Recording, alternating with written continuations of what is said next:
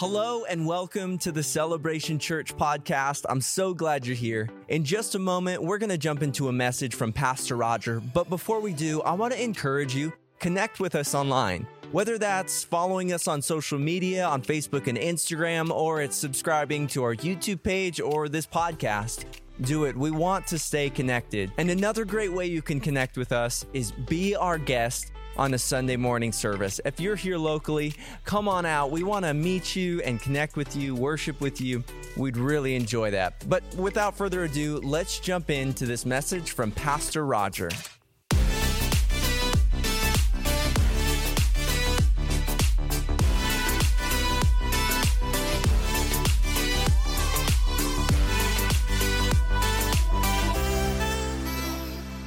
My apologies.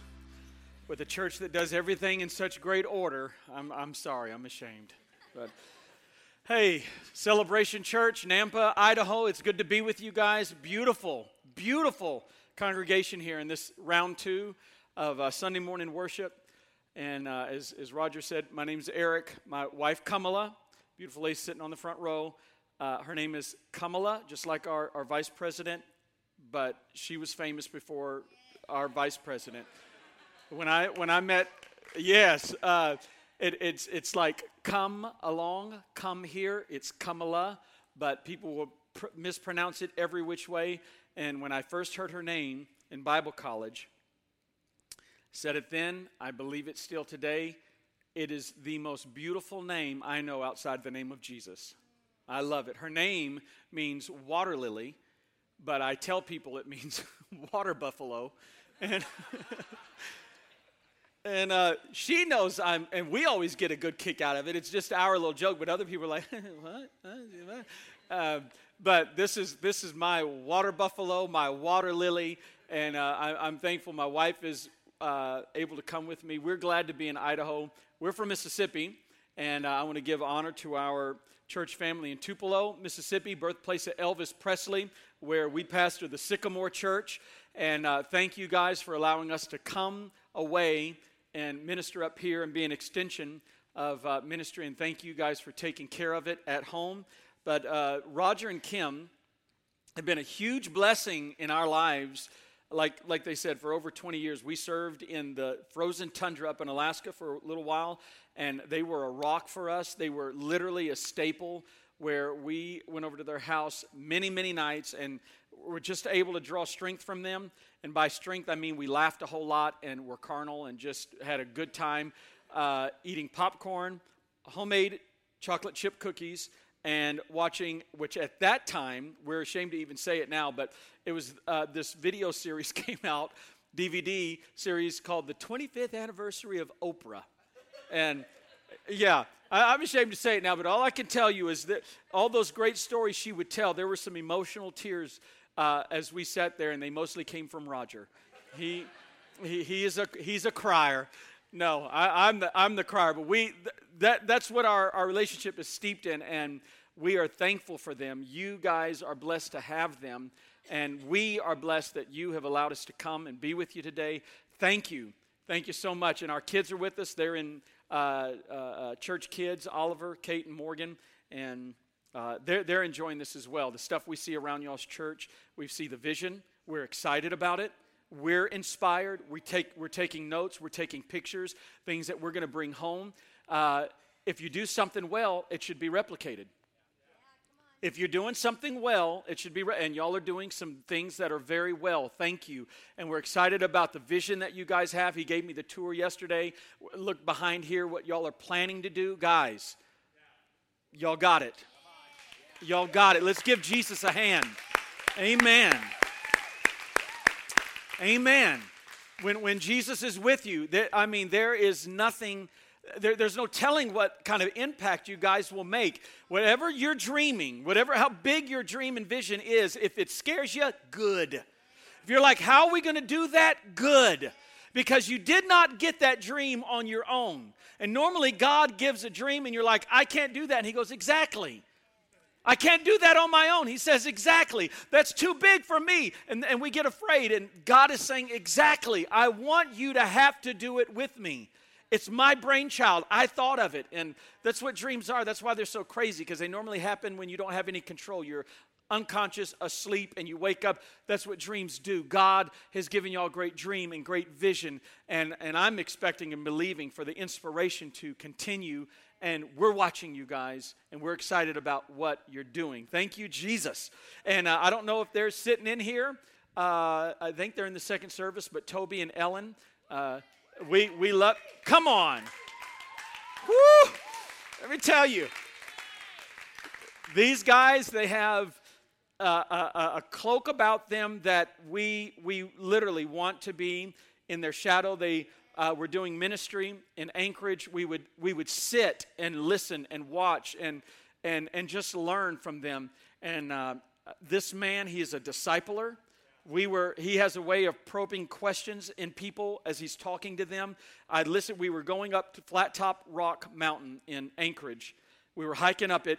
And I look, and he's not around, and I literally turn, and he is caught up conversation with a backpack guy, just some teenager, and I don't know if you remember, but I came back down a little bit, and they're sitting on the rock, and I was listening to the questions, literally, and I have told our small group leaders about you, Toby. I'm not kidding. That was over 20 years ago, and great small group, connect group facilitators are able to ask questions that, like, open up people.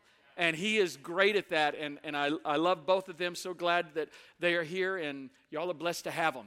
All right. Amen. Thank you, Jesus. Thank you, Jordan Hampton, for communicating with me through where's Jordan? All right, sister, a face with the name and the emails. And she sent the great preface email about my preferences. I forget what they call that when celebrities want their water at a certain temperature and this, that, and the other. And I thought I'd throw some stuff in there, and none of it shook her. And I was like, all right, we'll go with it. She's like, what are your favorite snacks? And I started out with, M&Ms, this, that, and the other. And by the end, I had said lobster tail, shrimp scampi, and the best tacos this town can offer. Because there's a place here I've eaten at a couple years back that had some incredible tacos. And then she wanted to know what kind of drinks I like. And I threw some stuff in there, and didn't shake her a bit. So I don't know if we'll get them, but I'm thankful for you, Jordan. Thanks for the communicating and the accommodations, the gift basket, all of that. The hospitality that you guys are thinking of people's needs before they even knew it was a need. That's what hospitality is. Hospitality is to serve people in such a way that when we got in the room and there's things there in the basket, we're like, I forgot we even liked that. They thought of it. That was awesome. That's awesome. And when people come to this church and you serve them with excellence of hospitality and they leave and they're like, did you see that thing in the bathroom? Let's put that in our bathroom. That's what hospitality is. So thank you, Celebration Church. All right, can we jump into the Word of God this morning? I'm going to read one verse of Scripture out of Acts chapter 26, verse 28, and they're going to have it up on the screen, or you can have your glow-in-the-dark Bible, or you can have your leather-bound Bible, whichever it is. And it just simply says, Agrippa interrupted him, and he said, do you think you can persuade me to become a Christian so quickly? Everybody say persuade. The King James Version, we'd use it, but sometimes it's just difficult to read it, but it says it well, and it says, almost, you persuade me. Almost, Paul. And today I want to talk to you all about, in the second round, almost. The difference between almost. The difference between almost. Do any of you remember the 2008 Olympics with Michael Phelps? And he was going for the world record of the most decorated gold medals. And of course, we as any individual, not the country, but as an individual getting the most gold medals. And as a country, we were rooting for him. I remember not even enjoying swimming or at least watching the Olympic sport, but now all of a sudden the world is looking in, right, on Michael Phelps, this guy with a 6'8" wingspan. Like when he stretched his arms out, 6'8". It was like an albatross. And this guy swimming was about to get the most gold medals ever. And in the butterfly, he wins by 1/1000th of a second. And I remember the aerial view, literally, I remember watching that race in the aerial view as they came up to the wall, and it looked like the guy to his side, right in the next lane, had won. And we were like, oh man, that crushed his dreams. But thank God for instant replay, right?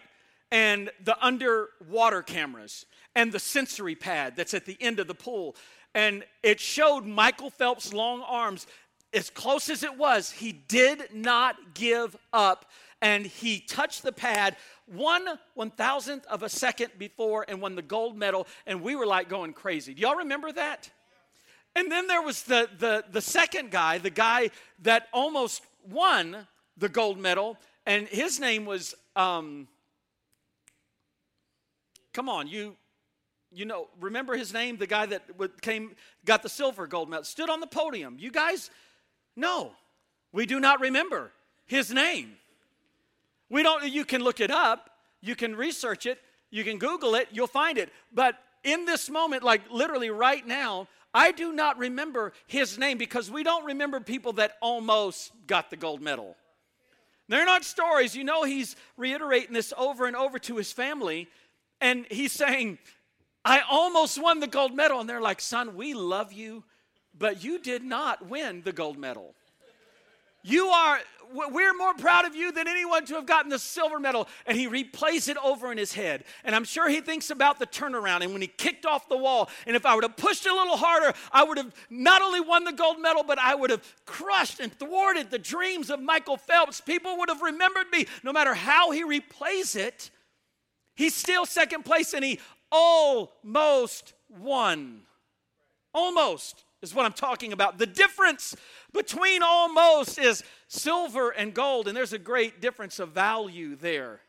The scripture talks about in Kings that King Solomon, that silver was of such abundance. There was a time when it almost had no value. It was just a secondary alloy. The difference between silver and gold is the difference of almost. And the context here that King Agrippa is saying in Acts 26, verse 28, is Paul is under arrest because he's been preaching the gospel of Jesus Christ. And the Jews don't like it. They're upset with him. They make false accusations about him. They get him imprisoned. And the governor of the province here, his name is Festus. And the custom was, well, it just so happened that King Agrippa was coming into this province, and Festus wanted to show King Agrippa a particular case at hand and wanted his input on it. And so, if you remember the story of Jesus, his night of betrayal and trial, he was brought before King Herod, and the whole thing was really just a showcase of entertainment. Show us one of your miracles. Can you do a miracle for us? And the same is happening here, that one leader is making a showcase of entertainment for another leader, and Festus has King Agrippa, a guest. King Agrippa is visiting with his, it's just a side note, but it's this weird little history if you look into it. King Agrippa's wife was his sister, just like this weird, strange relationship. Her name was Bernice. Odd thing going on between he and his sister, and he's come in to visit, and King Festus says, King Agrippa, while you're in town, thank you for visiting. I kind of like to show off some of the things we're dealing with here, and one of them is a prisoner by the name of Paul. And Paul he's pushed his trial and his case up to Caesar. That's how important this has gotten, and I'd like to get your feedback on it. And so they bring in Paul to stand before King Agrippa, who has the ability of life or death in his hands. He's sitting on his throne. He's sitting in his cloak. He's got the garments of authority on. And he is listening and going to give Paul the apostle a chance to give his defense, his last statement. This is it, Paul. You've got one chance to tell us what went on here. And of course, if we were in this position, you've been in trouble before. You've had that opportunity where you're before someone with the power, and they said, what happened? And what we'll do is we immediately begin to project blame. We're like, it's their fault. If it wasn't anything I did, it was my sister's fault, it was my brother's fault, it was because my dad did this, it was because my mom did this, that police officer, he was having a bad day, it was not my fault. We're just projecting in defense that it's always someone else's fault. And Paul has this opportunity right here, right now, to make his defense, to tell what happened. We were doing Burton spring training in the spring of all times. Spring training in the spring. And my two sons, we have a little girl in the middle, but Oliver and Morgan, Oliver was catching. We're at the baseball field. Morgan is up to bat. He's 5 years old. He's so cute. He's got his bat. Y'all know what it looks like when you're teaching your kids the passage of manhood, from boyhood to manhood. They've got to learn to play baseball. And he's got his bat, and I'm at the mound, and I throw overhanded to my oldest son. We're throwing underhand to him. And we're tossing it to him, and they're coming right down the middle. He's swinging with such confidence, and he's rocking it. And I'm like, all right, Morgan, way to go. But I pitched one by accident that came in close. And y'all know what that looks like. If you've seen the major leagues do it, you've done it, you've been up to bat, and boy, you look confident. Dude, you got it. You got the ducktail out, knees are bent, and whatever you do. I mean, there's so many stances. It's on the shoulder, and there's the one you stand back like this, and there's the one where you lift the leg up. All these stances, they're confident. I'm going to knock this ball. Bring the big stinky cheese, the Sandlot says, right? And he's standing up there, and I pitch it, and it came, I'm talking underhanded, and it came too close, and it looked like what we've done, like we stepped into a spider web, and we're like, I mean, there's a spider on me. That's what he looked like. And from that point on, after that, here's the home plate where he came up confidently. Now he's stepping back, and I said, Morgan, scoot in. What are you doing? And I didn't know exactly what had happened just yet, and I said, get in. Because I did not hit him with the baseball. And I said, Morgan, what are you doing, bud? And only as a loving, kind father can do, how they get onto their kids when their aspirations are that if you don't get this now, you're never going to get in the major leagues. Come on, get in there, boy. This is it. I'm the greatest coach in the world. Stand up there. And I said, what happened?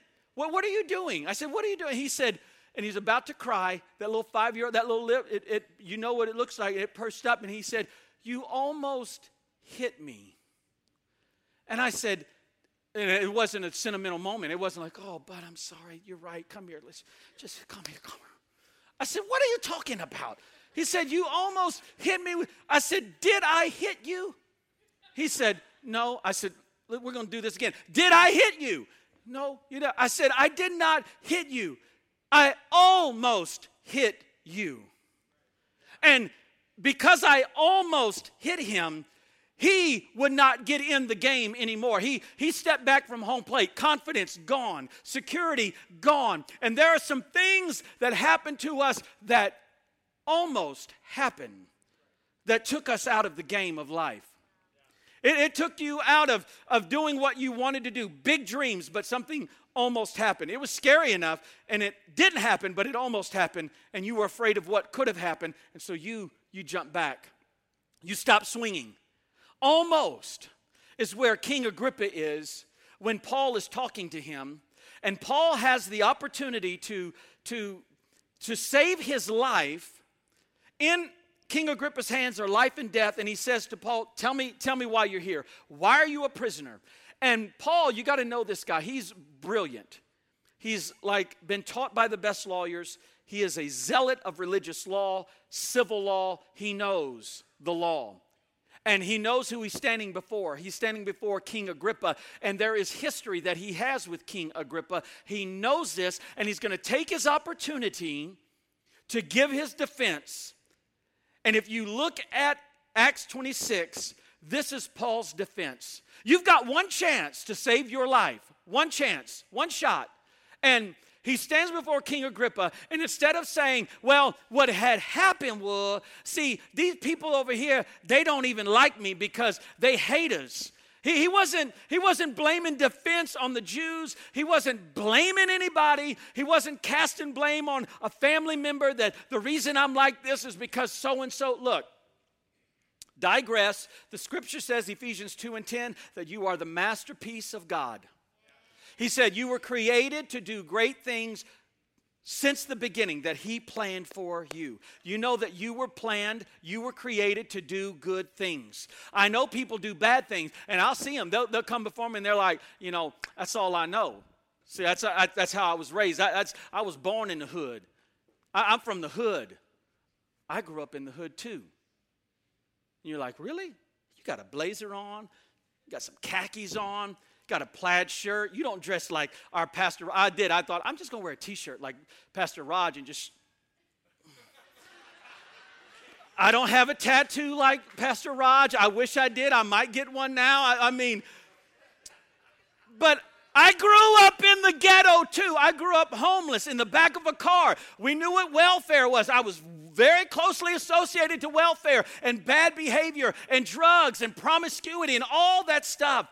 I was going to the laundromat with the grocery cart at like 6 years old in New Orleans, pushing the grocery cart full of dirty clothes down the sidewalk when I saw this guy riding this motorcycle. I was like, went to the laundromat. On the way home, saw the same guy laying in the grass with a hole in his chest because the guy shot him because he wouldn't get off his motorcycle. People are like, I grew up in the hood. My dad, he did this. My mom did this. That's why I do this. That's why I'm pushing pills. That's why I'm doing drugs. That's why. And you're like, that's all fine and dandy. I understand. But that's not what you were created for. Well, my daddy taught me this is the only way I know how to treat women because I saw my dad and they're like, no, wow, and it's a big old crutch that people don't want to do what is greater in their life because they would rather use the excuse in their life. And the scripture says you are the masterpiece of God. No matter where you came from, you were created to do good works. Every one of you. God's got a great purpose for you. A great plan. And Paul's like, I'm not going to blame this on anybody. I'm going to tell you what happened. It's God's fault. He's got one chance to save his neck. And he says, I was a zealot of zealots. I was a Hebrew of Hebrews. I loved the word of God. I was killing Christians because they were speaking against the word of God. It was blasphemous. And I would get letters to go and capture them, throw them in prison, split up families, execute them. I saw them stoned. I saw them killed. I held the coats, and I was proud of it. I saw people lose their lives because of my ambition for God. When one day, this same God, now he's talking to King Agrippa, of all the stories he can tell, he tells this one. He tells his story of how Jesus saved his life. And he says, I was going on the road to Damascus with letters in hand to capture more Christians when Jesus himself shone down out of heaven, smote me to the ground. I was blinded for 3 days. He converted me from Saul to Paul. He gave me purpose and calling and said, you will preach to the Gentiles. You will have the mystery of the gospel. I am going to show you things, Paul. It was amazing what happened to him. And he's telling King Agrippa why he's in prison is because Jesus Christ saved me. You know what he uses for his defense? His story, his testimony. And we're doing this sermon series right now at the Sycamore in Tupelo called Your Story. And our little subtitle is, everybody's got a story. You just have to know how to tell it. You all have a story.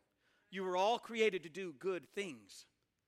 From the beginning, God has a plan, had a plan, still has a plan for you. And I know it got off course, and I know it got off track. You got a story. You just got to know how to tell it. But we don't like telling our story because we heard somebody else's story, and their story, wow, that was an incredible story. They had the privilege of standing up here and telling their story, and it made people cry. And you go, wow, I don't have a story like that. My life was never broken up and tore up like that. I don't have that kind of abuse physically or sexually or emotionally or verbally in my life. I had a pretty good childhood, so you don't think you have a story. You got a story. Another person, they tell their story and they got you laughing and they're a great communicator and you're like, wow, what a storyteller, what a testimony. And you stop writing your story. When the truth is, you're not the author of your story. We know who the author and the perfecter or the finisher of our faith story is. That's Jesus Christ. But we don't tell our story because it's not as good as someone else's. Let me tell you, people need to hear your story of how Jesus saved you. It was a moment in the car. You were giving up. You were done with church. You were done with your marriage. You were done with this business. You were done. And someone sent you the podcast of Pastor Roger preaching this last Sunday. Or you turned on the radio and there was a song there. Or you passed a billboard. It's the craziest things that get us to God. It's someone we met in the store, in the line, and the way they said something. And Paul, he is trying to save not his neck, and we don't even realize it yet, but he is telling his story to save the neck of someone else. Paul, tell me what happened here. Why are you in prison? And he begins to tell the story of Jesus. Let me tell you, if you ever backed in a corner and you don't know what to do, and people have got you right in the crosshairs, the best story is to tell your story of what Jesus Christ has done in your life. If you ever feel like the devil's got you up against the ropes and you're like, it's over now, friend, begin to tell the story of Jesus. If you ever feel like I'm in a corner and they've got me and it's over now, begin to testify of the goodness of God, of how he brought you up, brought you out, put you back together, saved your marriage, restored your life, redeemed you, put your mind and heart back to tell about Jesus. That's the best story in the world. And Paul, of all the things he could tell, this guy, oh my goodness. Paul, he's got like the equivalent of 3 PhD degrees. Could you imagine what he could talk about? And yet he tells us, he says, I would take everything I have gained and everything I've acquired and everything I've learned and put it in a pile. It is like a pile of manure compared to knowing him. I would rather just know him. Me standing before you, King Agrippa, right now in chains, it is better than everything I have ever acquired in life. And boy, he is preaching. I used to hate Paul because Paul, he was like this. He was this character you couldn't catch. I thought he was slimy and sleazy. And if he was with the Jews, he talked to the Jews and he's like, I'm a Hebrew of Hebrews. I've kept all the law. Nobody is greater than me in keeping the law. It's me. When he's with the Romans, he was a Roman. But the scripture, he says of himself, I was all things to all men. And when he says this, he means it, that I might save some. Everything I do is not to save me, it's to save you. He says literally in the scriptures, I would rather be lost that you might be saved. He is not trying to save his neck. I would read as a young man about Paul and I was like, this guy, he is slippery. He's sleazy. Until I realized he's not trying to save his neck. He is standing before King Agrippa, and he has the opportunity to save his life when we realize he's not trying to save himself, he's trying to save King Agrippa. And he looks at King Agrippa, and he says to him, he says, I know that you've heard about this before.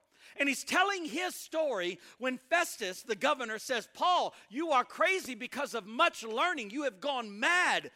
And Paul suddenly steps up and he replies, he says, I'm not insane, most excellent Festus. What I'm saying is the sober truth. And King Agrippa knows about these things. And I speak boldly, for I am sure these events are all familiar to him.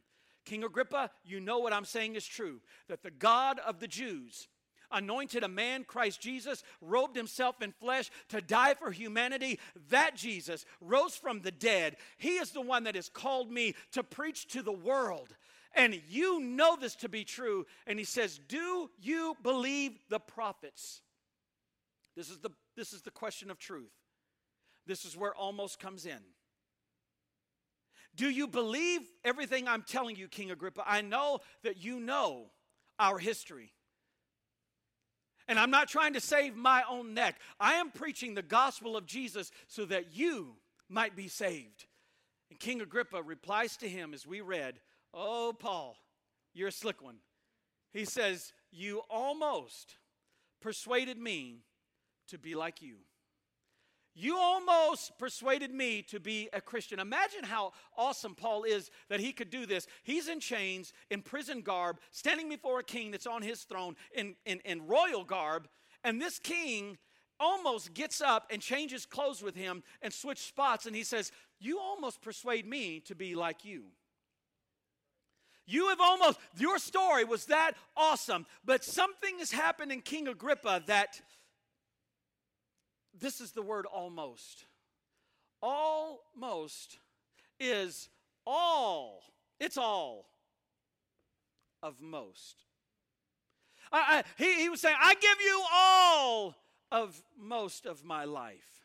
That's how we as Christians are, aren't we? I'll give you all of most of this heart of mine. I'll give you all of most of my thoughts. I'll give you all of most of my actions. And we're almost committed. We're almost a Christian. We're almost all in. We're almost dyed in the wool. We're almost a Christian. I like some parts of it. I like this part of it. I like that part of it. But I don't know about almost. Being a Christian is not about being a part of Celebration Church or the Sycamore Church. Being a Christian is not just about us attending on Sunday service. Being a Christian is a belief that transforms and changes your activity and actions in life to the point that what you used to do, you don't do anymore. Being a Christian, it is about falling in love with Jesus so much that he does something in your life, and before you to throw punch somebody because they did something, and now you're like, you better be glad. You got a mouthful of teeth because Jesus, he has changed me. It's not because you better be glad I go to the Celebration Church, which we want you to. No, you ought to have seen me before Jesus found me. Come on, anybody got that story? Come on. And knowing that I am in love with him. Paul says in Romans, how many of you have heard this verse of Scripture? I digress a moment. He's speaking to Romans where Caesar is the ruler. Anything against Caesar is blasphemy, is treason. And Paul says in Romans, if you confess openly, publicly, with your mouth that Jesus is Lord, you will be saved. So we, in America, especially in the South, I'm from Mississippi, it's the Bible Belt. Y'all think y'all got a lot of churches in Nampa? No. I tell people we're the fastest growing church on our street. I'm not kidding. We got 4 churches I could throw a rock at on our street. We are the belt buckle of the Bible Belt. And if we say, hey, you're a Christian, they're like, yeah, I'm a Christian. Honk if you love Jesus. People would be honking everywhere all the time. We love Jesus. People got the bumper sticker. Confess with your mouth that Jesus is Lord. Jesus is Lord. Woo! Everybody's a Christian. In Rome, where Caesar is king, and you say Jesus is Lord, man, your neck was getting stretched. So we want people to believe in Jesus, not in the context of what this is. We're just like, well, it's popular. It's pretty cool. I mean, you're a Christian. I'm a Christian. Let's all be a Christian. That church, that's cool. I like the way that church looks. I believe in Jesus. It is a belief that is so deeply rooted, it changes you. You are willing to give up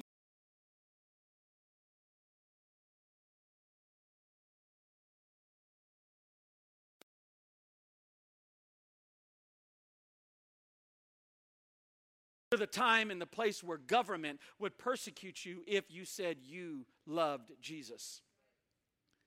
And this is the kind of Paul, this is the story he is telling where his name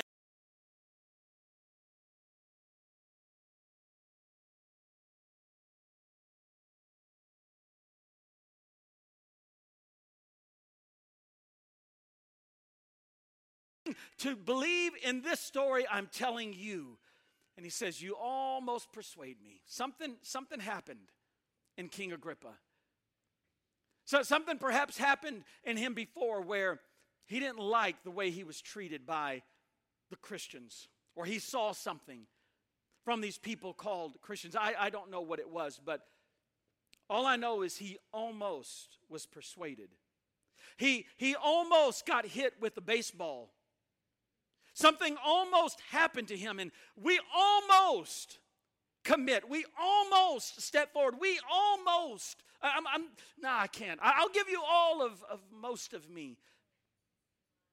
But then we have this flag in our head, and, oh, I remember. See, my story, just part of my story, I don't even tell it as a victim anymore because I'm a victor. Come on. I could tell you some of my story, and there aren't to be any tears. I'm telling you the side of the story on the other side where God kept me. And Roger and Kim, they were with us in this storm at times. And we were hurt by people in the church, and people said things that, that's not the context in which I said it. None of y'all have ever been there. Oh, I was misrepresented on social media. That's not what I meant. And these are supposed to be brothers and sisters. And something almost happened to you, and you couldn't be persuaded. Something happened to us, and now we won't commit to marriage because my heart was hurt. I almost got hurt. I almost got a broken heart. I'm scared now. I almost got in a plane crash, and it could have happened, but I don't fly anymore. I almost had a successful business, but we almost failed, and so we're afraid now. There are a lot of almost in our lives that we are not doing simply because something almost didn't happen, didn't get hit, we almost got hit. Almost got hurt, and it scared us to death.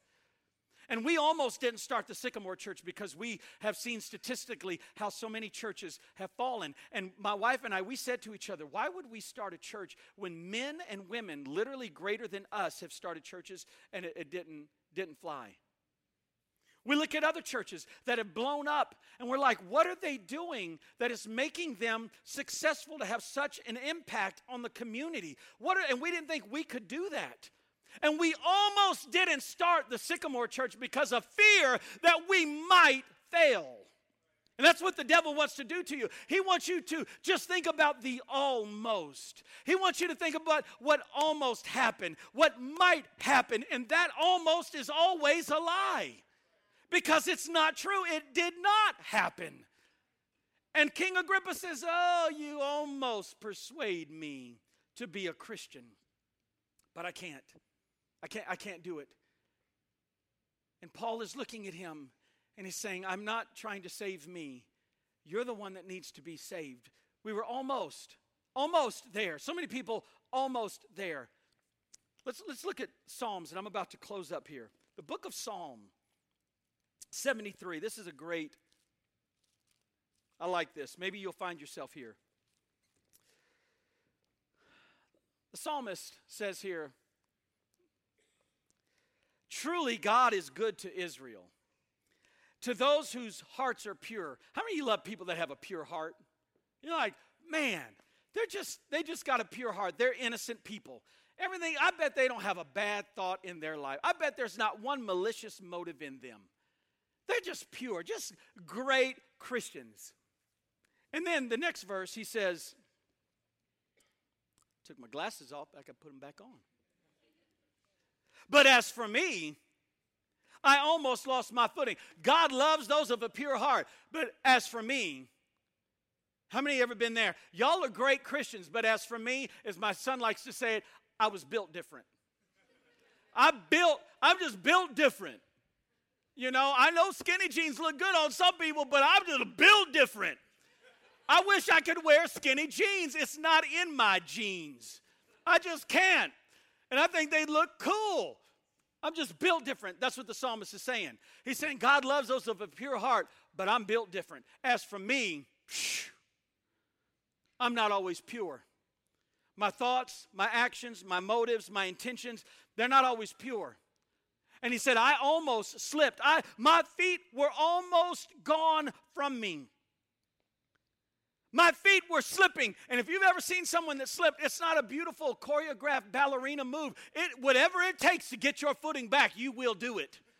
You don't care who's around, and you lost some cool points. And afterwards, you might be like, But when you are slipping, you will grab onto anything with anything, whoever's around you to grab on. And this man is trying to hold on to God, but he is slipping. I'm not pure of heart. I know you love the pure of heart, God. But as for me, I'd almost become a Christian, but I'm not good. I'd almost become a Christian, but I don't have things together in my life. How many people have heard that one? You invite them to church and they're like, when I get things together, I'm going to come. When I get my marriage back, when I get my life back, you're like, the reason you don't have it together is because. That's right. The reason you don't have it together is because you've not given it to Jesus. You can't do it on your own. You've got it all backwards. Come on. You've got it backwards. You can't do it. Get it together and then come to Jesus. You come to Jesus and he helps you get it together. And he says, I was almost gone. My wife and I, we were almost gone. We almost gave up on this thing called church. We almost gave up on ministry. I didn't want to preach again. Every time I preached, I was pushing the envelope and I got in trouble. Every time I preached, I was trying to take authority from myself and give it to people and say, if you would read God's word, you will find freedom. And there were people that, no. You don't put the power in their hands. No. Don't let them be Christians. You need to hold on to this and make sure that the rules are tight. And every time I preached, I found myself getting in trouble. And I'm like, I'm done. I'm done if this is what it's about. And how many of you have, well, maybe you haven't. Maybe you've never disciplined your children. And they said, I hate you.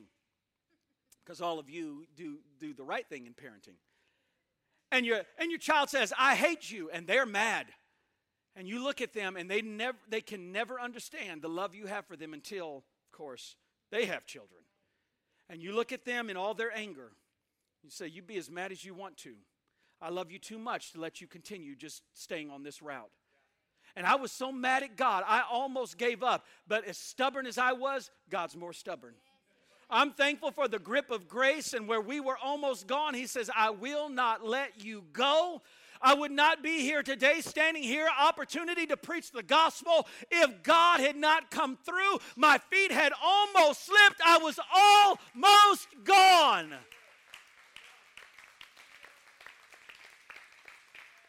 Almost gone. As I close up and the worship team comes back, the psalmist says in 73, same psalm, verse 23, verse 24, he loves those of a pure heart, but as for me, I'm built different.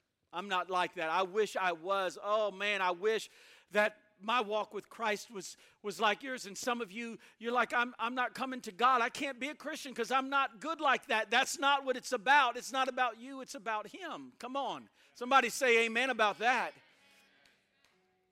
But he says, in all of that, verse 23, yet I still belong to you. How many thankful you belong to God in the mistakes? I still belong to you, regardless of what happened on Friday night. I still belong to you. You hold my right hand. You guide me with your counsel, leading me to glorious destiny. I wish I was like that. I was almost gone. But the difference between almost is literally heaven and hell. The difference between almost is silver and gold. The difference between almost is an eternity with Christ or an eternity without Christ. And I know things have happened to all of us. Again, we all have a story of something that happened, someone that happened to you. And you could easily use that as a crutch as to why you can't be a part of this. Whatever this is, the body of Christ. It would be easy to do that. But let me tell you, we've all had it happen. And we would try to even avoid it. I wish some of the things that had happened to my wife and I, we think back and go, if we didn't make that move. If we had, how many have ever done that? And retracted and retraced all your steps. If we didn't do this, maybe, and God told me one day, he said, it didn't matter what you did, you were going through it. You going through that. Avoid it all you want, run all you want, you going through it. If you want to be where I want you to be and have the calling of God and the anointing and the power and the opportunity, if you want to draw close to me, you going through it. Oh, you can run from that city all you want. You can leave that church out, you going through it.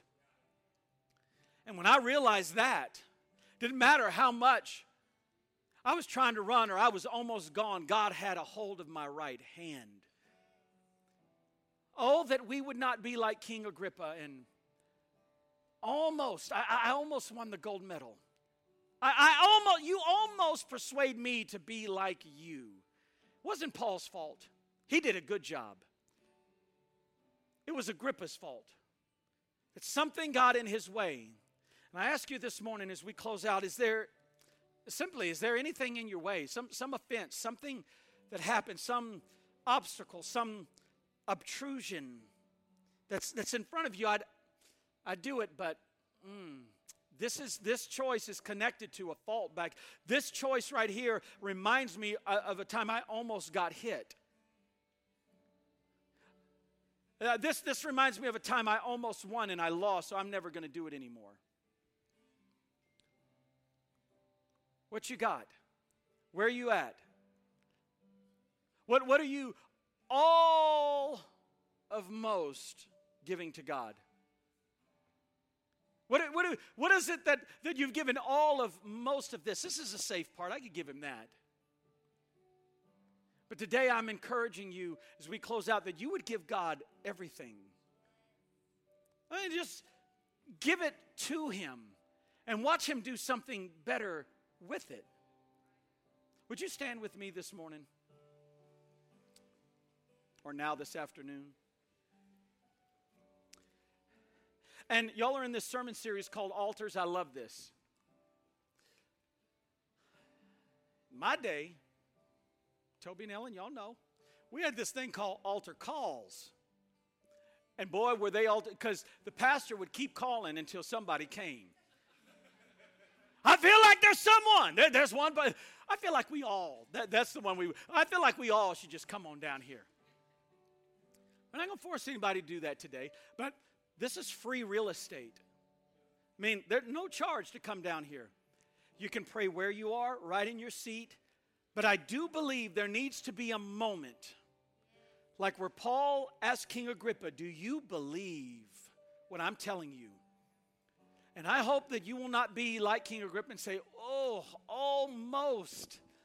You almost got me. You almost persuaded me to be. Come on, get all in. Jesus, I give you my heart, my mind. I give you my feet, my hands, the words, my endeavors, my dreams, my ambitions, my business opportunities, my relationships. I give you that. My early mornings, my late nights, my relationships and dating. I give you all of that. My choices, I give you that. The things I've acquired, I give you. The things I've saved up, I give you that. And especially my fears, I give you that. I'm about to pray. They're going to join in worship and sing. But as I pray, if you want to come, we'll pray with you.